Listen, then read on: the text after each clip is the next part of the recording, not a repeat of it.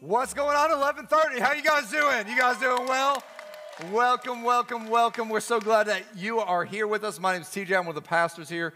And we are in a series called The Best Ever. And we're talking about love, sex, dating, relationships. We're talking actually about your relational world. And our goal in this series has been, how do we equip you to have the best relationships ever? And I hope you've enjoyed the last couple of weeks and just talking about some different relational elements. Because here's what I know is that in every relationship, there's one common denominator that's in every relationship, and that common denominator is you.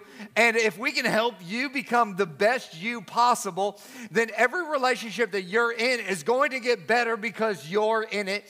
And you've got the tools and you've got the resources, you've got everything you need to create the best relationship ever. And today, we're going to be diving into a subject that I think is something that every single relationship deals with, whether it's a friendship level, whether it's a parent-child relationship, whether it's a husband and wife. Everybody deals with one thing, and it's this thing called conflict. Anybody ever had some conflict in their life? Come on, where are you at? Have you had some conflict? Throw your hands up in the air. For those of you that don't have your hands up in the air, you're not living because conflict is just a reality of life. And conflict simply happens because you have two people that are coming from different backgrounds or different upbringings that actually think they're right, coming to a conclusion in a situation. And therefore, conflict is going to be a part of every single one of our relationships. Whether you like it or not, conflict is going to be in your relationships. It's in the healthiest, it's in the most loving, it's in the most God-fearing relationships. There is going to be some conflict. And so the question isn't how do we eradicate conflict? It's how do we deal with conflict in a healthy way? Like, how do we become people that in the midst of conflict, we walk out better because conflict isn't our issue. How we resolve the conflict is the issue that I want to address today. And we're going to be looking at a story out of the book of Song of Solomon. It's an obscure book that isn't really preached a lot in churches. And it's a book written by King Solomon. And it's about this relationship between a man and a woman, a husband and wife. And it's a very poetic, it's a very intense book. In fact, I would say it like this. Before there was ever 50 Shades of Grey, there were the 8 chapters of Song of Solomon. I mean, it's got some stuff in it. But we're going to say in the PG-rated version of it today. And so if you want to turn to Song of Solomon, chapter 5, we're going to look at one particular scene. It says this: "One night as I was sleeping, my heart awakened in a dream." So let me just kind of set this up. There is a lot of poetic language in this book, and so I'm going to interpret it for you. It says, "I heard the voice of my beloved. He was knocking at my bedroom door. Open to me, my darling, my lover, my lovely dove." So what is happening is Solomon is coming home and he's going, "Hey, open the door, my lover, my lovely dove, my darling." And listen, ladies, anytime a guy talks to you in this way, it isn't because he's trying to be nice to you. He wants something. So you hear guys starting to get all these words, just know. It's just kind of the way it goes. So he said, "For I've been out in the night and am covered with dew." In other words, he's been out, he's been working hard, he's probably a little sweaty, he's probably a little worn out from the day. And again, it's really poetic language here. And she responds to him in verse 3 and says, But I said, I have disrobed, shall I get dressed again? I've washed my feet, and should I get them soiled?" So what's happening is he's coming home, he's tired, it's been a long day. Maybe he's getting home a little bit later than he was expecting. And on his way home, he is playing out how he perceives the night is going to go. He thinks to himself, you know what? When I get home tonight, we're gonna have a nice meal together. There's going to be some incredible conversation. And maybe, just maybe at the end of that, I'm going to get lucky tonight.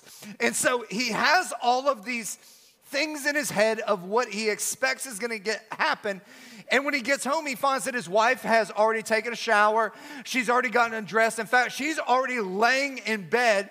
And he discovers that she is in the not tonight position. And so that's where he finds himself, which is essentially what is happening here. And then in verse 4, it says, "My beloved tried to unlatch the door, and my heart was thrilled within me." Again, very interesting language, and you got to understand it's very poetic. He was not trying to break into a room, but he was literally just touching the latch, which in that day and age would have been the equivalent of sending a love letter to somebody. In essence, he was saying, hey, listen, I understand. I just want you to know that I love you. And so you gotta take a look at this. He's disappointed. He's discouraged because the night has not gone the way he thought it was gonna go. Anybody ever had a kind of a scenario where the night has not gone the way you thought it was going to go? And so in those moments, you can be very, very frustrated. You can be very, very disappointed. And even though he's discouraged and he's frustrated and it didn't turn out how he thought it was gonna go, he just goes, hey, I want you to know, babe, I love you. Now, this scenario is played out 1,000 different ways in our relational world every single day. And it doesn't always have to be a guy comes home expecting something from his wife. We see this play out in every aspect of our relational world because in every relationship, there are always some preconceived ideas of what you expect, how you think they should respond, how somebody should do something. And when they don't do those things or they don't respond or they don't meet that expectation, what happens is conflict starts to boil up within us because there is an unmet expectation. And in every relationship, there are always some things that seem to be the basis for every conflict, and it comes from the root of unmet expectations. And so this plays out in a lot of ways. One of the best ways I saw it ever played out was from a Chicago Bulls game in 1995 that I want you guys to check out on the screens.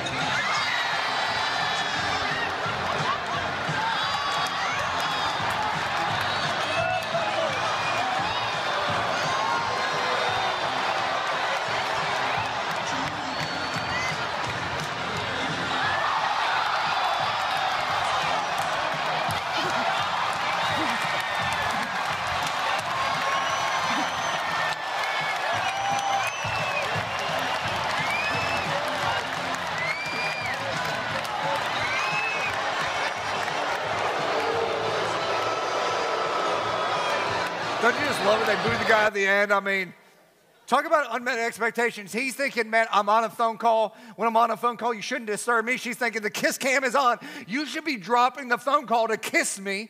And when the expectations is not met, Benny the Bull steps in and just takes over. And so it's essentially what happens there. And so conflict always boils up when there's unmet expectations. Go on in verse 5. It says, I jumped up to open it, and my hands dripped with perfume, my fingers with lovely myrrh as I pulled back the bolt. I opened to my beloved, but he was gone. My heart stopped. I searched for him, but I couldn't find him anywhere. I called to him, but there was no reply. So this is interesting because he comes home with all these expectations. She's in the not tonight position. He touches the door latch and says, I love you. And then he just walks away. And then something happens that has never happened in the history of mankind up to this point. She changes her mind. And she set off a cycle that has been going ever since of ladies changing her mind. And now she wants to see him. And she goes to the door and she opens the door, but he's nowhere to be found because he has walked away. And so out of this passage here, I want us just to just to look at a couple of principles that I think are really, really important when it comes to dealing with conflict in our relational world. If you're taking notes, number one, we have to acknowledge the role of pride.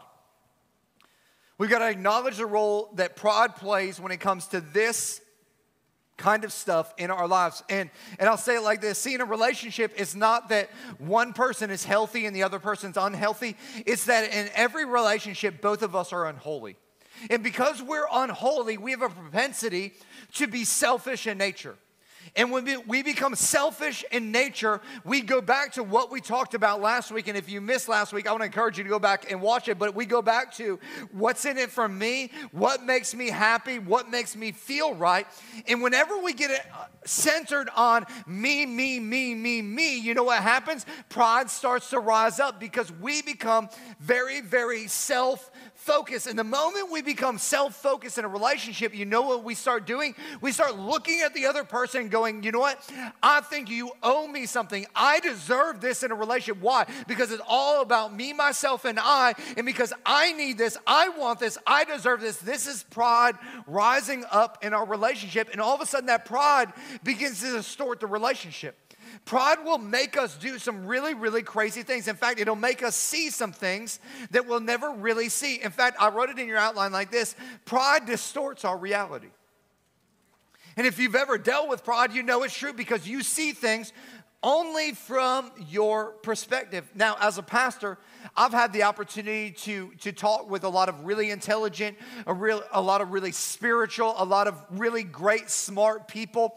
And especially when they're in relational conflict, it gets really interesting when pride is playing a predominant role in the relationship. In fact, for a long time, I did a ton of counseling as a pastor. I don't really do much anymore because I relate to about 2% of people that are out there. The rest of the 98, their relationship's worse off by talking to me. And so I want to make sure that I help the people that I can help. But I remember people would call up and be like, hey, Pastor TJ, can we get a session with you? Can we just sit down and talk about some things because we're having a conflict and we can't resolve it? And almost like clockwork on a weekly basis, somebody else in the relationship would call me up or email me and go, hey, here is what is really going on. Here's what's really taking place. Here's what I need from you. I need you to tell them that they're wrong and I'm right. And if you'll just tell them that they're wrong and I'm right, then everything will be good. Like everything will be perfect. And what I found is that the problem with that is that most people don't want to be healthy. They just want to be right.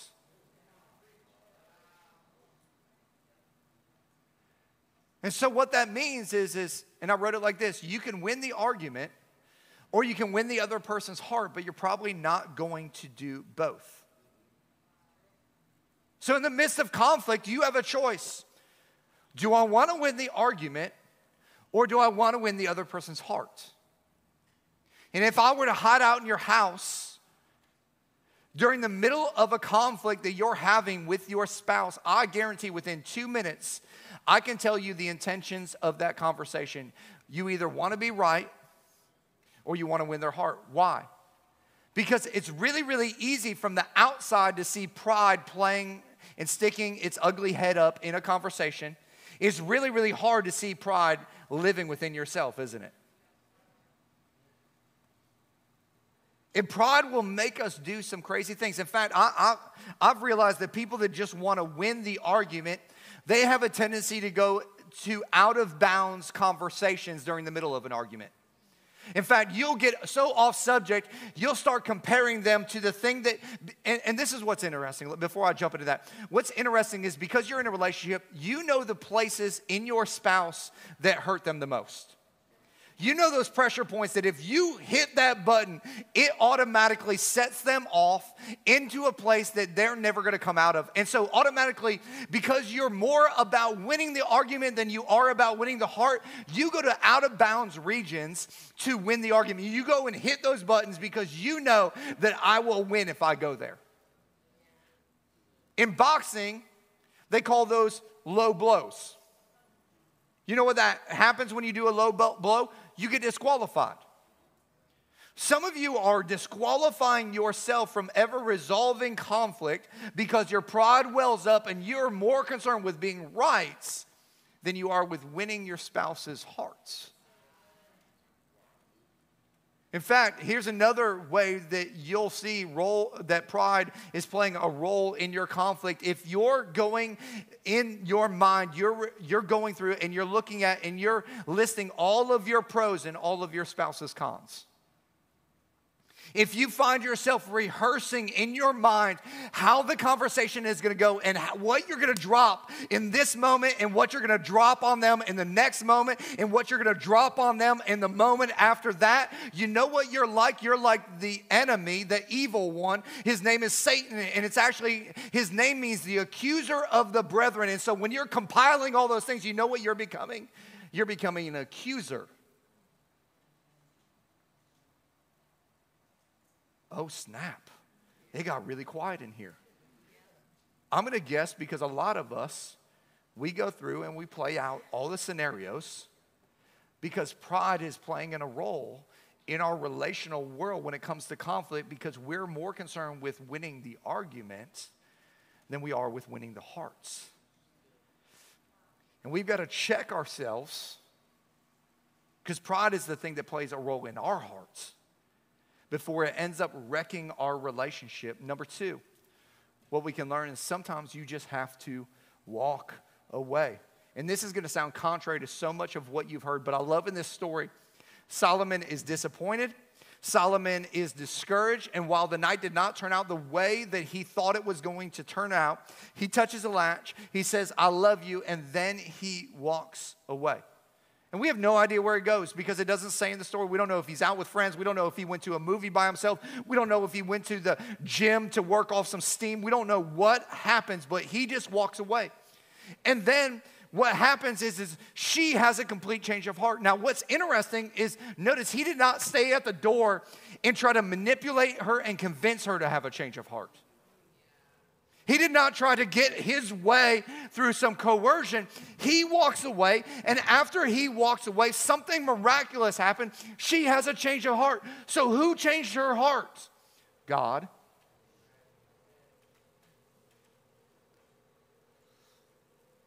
So what would happen in our lives if maybe we allow God to do what only he can do in another person's heart instead of us trying to do it? And I think there's so many times we feel so much pressure that we've got to resolve this conflict, that we've got to resolve this issue, that we've got to resolve all this, and we've got to wrap it up and put a pretty little bow on it. And in the process of trying to do that, instead of de-escalating the conflict, we actually escalate it and make it even worse. And I think the reason we do that is because we've heard a particular verse in the Bible used over and over and over again. In fact, it's Ephesians chapter 4, verse 26, and it says, and don't sin by letting anger control you. Don't let the sun go down while you are still angry. If you're in here and you've ever heard that verse before when it comes to the context of relationship, come on, raise your hands up and say, man, the Bible says, man, I got to resolve this conflict right here, right now. It says, I can't let the sun go down. And so you're working hard to resolve the conflict, but what's interesting is there is a verse that is almost identical to this, but it's the exact opposite. Psalm chapter 4, verse 4, it says, don't sin by letting anger control you. Think about it overnight and remain silent. So this verse says, shut up and remain silent, go to bed, wake up the next day. So which verse is right? The idea here biblically is it's telling us don't let anger get the best of us. And so if you're angry and you need to stay up late and hash it out to resolve the anger that's in your heart, stay up late and resolve that anger. But if you need to go to bed and take a nap or you need to go work out to resolve your anger, then go and walk away, take a break and resolve your anger. Because there is a difference between resolving your anger and resolving the issue. And so many of us, we get this mixed up. And the danger for a lot of us is that we try to do both of these things at the same time. See, one of these things is an internal thing, and one of these things is an external thing. The anger is an internal thing. The other person can't resolve your anger. And so what's happening is we're trying to resolve both of these things at the same time, and we're wondering why we get into an argument that elevates and it gets huge and it gets big, and by the end of it, we have no idea why we even started fighting in the first place. It's because we were trying to resolve both of these issues at the same time. And there is a huge difference between resolving that anger and resolving the issue. Sometimes we need to step away and resolve what's going on inside of us, fix the internal, and then we can go work on the external. And if we would learn to do that, we would find that conflict would all of a sudden start to subside because we're fixing our anger problem, and then we can go and fix the issue, but not try to do it at the same time. Number 3, he teaches us here to value kindness. And some people value being blunt more than they value being kind. And so I just want to do a kind of a mass confessional here at church. I think it's important for you to confess every once in a while. We're not Catholic, but I used to be. And so let's just do a mass confessional. How many of you tend to be blunt in the context of your most intimate relationships? Go ahead and raise your hand. I got my hand raised. Where I'm going to blunt people at, you just say it like it is. The blunt people raise their hands up high because they don't care. They're just like, that's what's up. I'm it. I just want to remind you, all my blunt people, you don't have to say everything that you're thinking. I'm giving you permission here today to not say everything that you're thinking. Some of you are like, what? I got to say everything. Like my spouse, I tell her exactly how I feel and what's on my mind, and she turns around and tells me exactly what she feels, and that's who I am, and that's what we do, and that, why should we ever have to change? Well, what I've learned is ultra direct people are really fun. Like ultra direct people are the best people to have with you at a party because you have no idea what they're going to say. Ultra direct people, they are awesome if you get on political rants because they will go to places and you're like, oh my goodness, I cannot believe they just went there with them. Like they just don't care. Ultra direct people, you put them in Christianity, they will lie to you to get their point across because they are fun. But what is great at a party isn't necessarily great in your most intimate relationships in life. And I think healthy relationships, the healthiest of relationships, are people that value kindness a whole lot more than value bluntness. The Apostle Paul said it like this in Colossians chapter 4. He says, let your conversation always be full of grace, seasoned with salt, so that you may know how to answer everyone. And we tend on our most intimate relationships to not be very full of grace. We tend to be very full of truth and sprinkle it with some grace. Because what will happen is that person that is supposed to be the love of our life, man, we will give it to them with everything we've got, and we'll just rip them a new one. And at the end of it, because we're going to sprinkle it with some grace, we'll go, but you know I love you. Or you know I'm in it for the long haul, and that other person is thinking, I wish you weren't in it for the long haul. But we got to have conversations that are full of grace, seasoned with truth. And being a blunt person, I have a tendency to just tell you how it is. And I've just learned that God has convicted me a lot in my life because he's like, no. You need to have a conversation with a friend. Man, you need to take some time. You need to pray. You need to take some time to pray and get your heart right. Pray that God would get their heart right. Pray for the right opportunity, for the right moment. Pray that God would give you the correct words. And as I'm doing that, preparing for that conversation, when that time comes, I've noticed that conversation goes amazing. Like better than I could have ever expected. Why? Because it was seasoned with, it was like full of grace, just seasoned with truth. Now, what's interesting is 24 hours later, I'll be at home with Shayla, and she'll be doing something that I think needs to change, and I'll be full of truth with that girl and just tell her how it is. And how many of y'all know it does not end well for me? Why? Because most often it's not just what you say, but how you say it that matters.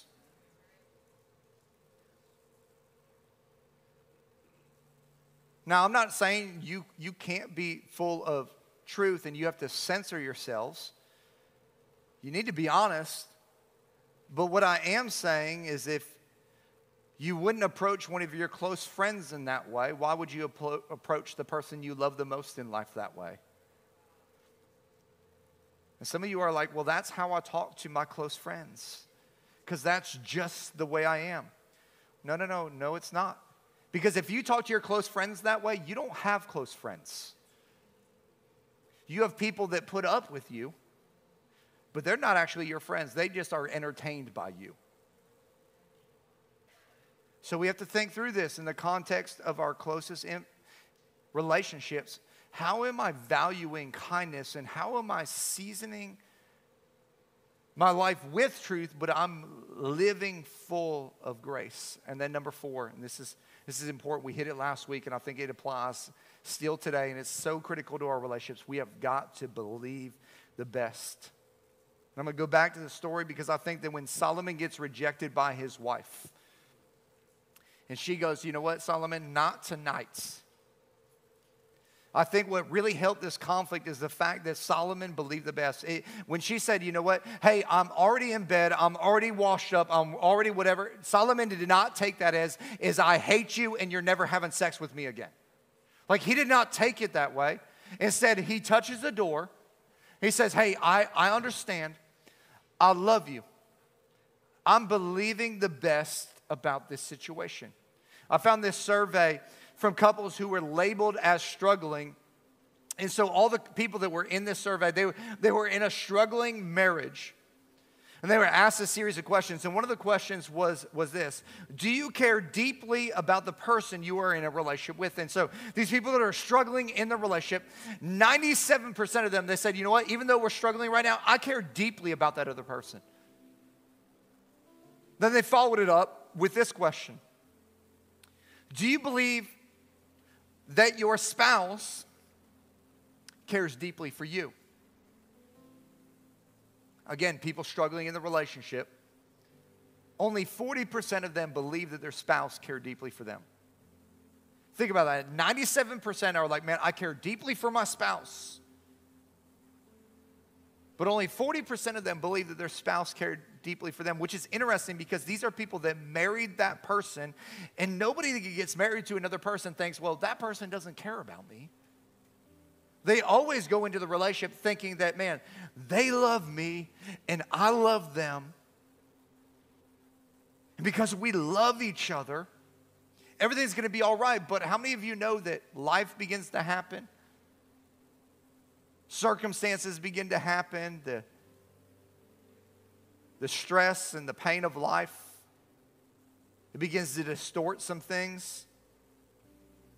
And we start to get the perception that that other person doesn't care deeply for us. And when we don't believe they care deeply for us, all of a sudden it becomes very destructive. It becomes very dangerous in that relationship. Then I found this other study by the University of North Carolina. It's called The Power of Good Intentions. They took couples and they separated them into 3 groups.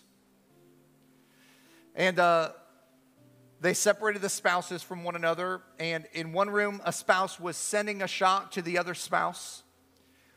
And here's what they told each of the groups. There was 3 different groups. The first group, they told them their partner cares deeply for you and they're shocking you for a good reason. The reason they're shocking you is because every time they shock you, you're getting money for your family and it's going to help your family out. In the second group, they said when they hit the button, they don't know what they're doing and they don't know that it's shocking you. Then the third group, they said, hey, they know exactly what they're doing when they hit the button. They know that it's shocking you and they just find it fun. Same shock, same intensity. Some of y'all are like, can I be in that third group right now? It's like, I need to shock my partner.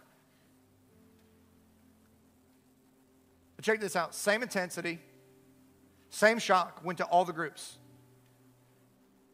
But group number 1, because they were told that their partner was shocking them to do something good for the family, to help the family out, they virtually felt no pain. Why? Because they believed that their partner had good intentions. Same thing happens when it comes to our spouse's intentions. There's only two options. We either believe the best, that they are for us, or we believe the worst, that they're against us. And if you think about that in the context of conflict, if you believe that your spouse is against you, how are you ever going to resolve conflict? And so a critical element in our relational world is we've got to start with this idea that I'm going to believe the best, that they are for me, that they are with me, that no matter what's happening circumstantially, but that is not their intention. And if we begin to change the intentions that they're starting with, it begins to change the outcomes that we conclude with. And let me just say this. For some of you out there today, you are in some conflict, and you've been in conflict for a long time. And you're like, man, Pastor DJ, I don't even know how to even start resolving this. I'm just going to tell you one of the most important things that Shayla and I have done. We've been married, this year will be 21 years, is that when we're in difficult situations, we always bring in a third party. We go in, we get some help. We get a counselor in the room because we all have blind spots in life. And we need somebody else to be a mirror to help us see things that we need to see in ourselves that our spouse can never tell us about ourselves. It's like all of you parents out there, you can tell your kid to do something over and over again, but the moment Susie goes and tells your kid, all of a sudden they're like, boom, light bulb's on. You're like, what have you been doing? I've been telling you that for 10 years. But somebody else told them, and all of a sudden the light bulb went on. Sometimes we need some third-party help. We need somebody to get involved and ingrained in that situation so they can help us. And one of the commitments we have here as a church of man is we are all about building healthy marriages. Because we believe that if we can help you build a healthy marriage, you're going to build healthy children. And healthy children are going to go out and they're going to find healthy spouses. And they're going to create healthy kids. And we're going to start a cycle of this life that is life-giving, these relationships that are life-giving. And that starts right here, right now with you. So if you are struggling, man, pull out a connection card, fill it out, drop it in an offering thing, and say, I need some counseling help. We will set you up with some counselors. Because we want to be a resource to you. We want to help you in your relational world so that you can have the best relationship ever. Because this matters to God. Why did God send his son Jesus to this earth? To restore relationship. We were in conflict because of sin. It separated us. He said, man, there's got to be some way to bridge that gap, and I will find a way to bridge that gap. And some of us, we need to find a way to bridge that gap, and it's going to start in our heart first. It's going to start with us humbling ourselves and realizes that we are not gods in this world, but there is one God who wants to change us and transform us and make us into his image. And the more that we're in his image, the more we're going to be able to serve and love our spouse in a way that they need to be served and loved, that we're going to believe the best, that we're going to value kindness over harshness, that we're going to do the things that are necessary to have healthy, life-giving relationships. And that'll trickle out from our marriage down to our friendships, down to our parent-child relationships, down to our family, and it will begin to transform our communities in some profound ways. Church, would you guys bow your heads and pray with me? God, I thank you that you are a God that in the middle of our conflict, in the middle of our brokenness, in the middle of the conflict we were in because of the sin of this world, God, that you sent the ultimate remediator. You sent the ultimate thing to solve our problem, which was your son, Jesus. And some of us, we've got a problem, and it's called sin, and we need to experience the life-giving nature of the King of Kings and Lord of Lords, who loved you so much that while you were in the midst of your sin, said, man, I'm going to make a way. He sent Jesus to come to this earth to live a sinless life and die a sinner's death so that you and I could experience life and have it more abundantly, especially when it comes to our relationships. And he wants to restore and renew and rebuild the things that are broken in your life. And maybe you're here and you need to experience that for the first time, or the first time in a long time, with every head bowed and every eye closed. If that's you, if you just slip your hand up at the count of 3, I'd love to pray with you. 1, 2, 3. Go ahead and slip them up. Man, I want to pray for you right here, right now. Yes, ma'am. Thank you. You can go ahead and put it down. Anybody else? Anybody else? Yes, sir, back there. I see you. Thank you. 2. Anybody else? Don't miss your moment. If you just want to pray this in your heart as I prayed out loud, say, God, thank you so much for sending Jesus to rebuild and restore and renew and remake my life. God, thank you that he died 2,000 years ago to take care of my sin and shame. Forgive me of my sins. And thank you for 3 days later, he defeated death in the grave so that I could experience life and have it more abundantly. Come into my heart, come into my life. Change me, transform me, renew me, restore me. Help me to walk in your humility, in your grace, in your mercy all the days of my life. And God, as I'm living for you, God, I pray that you would help me relationally to see people as you see them, to reduce my pride and walk in a humble way so that I can experience your grace and your mercy on a daily basis. It's in Jesus' name that I pray. Amen.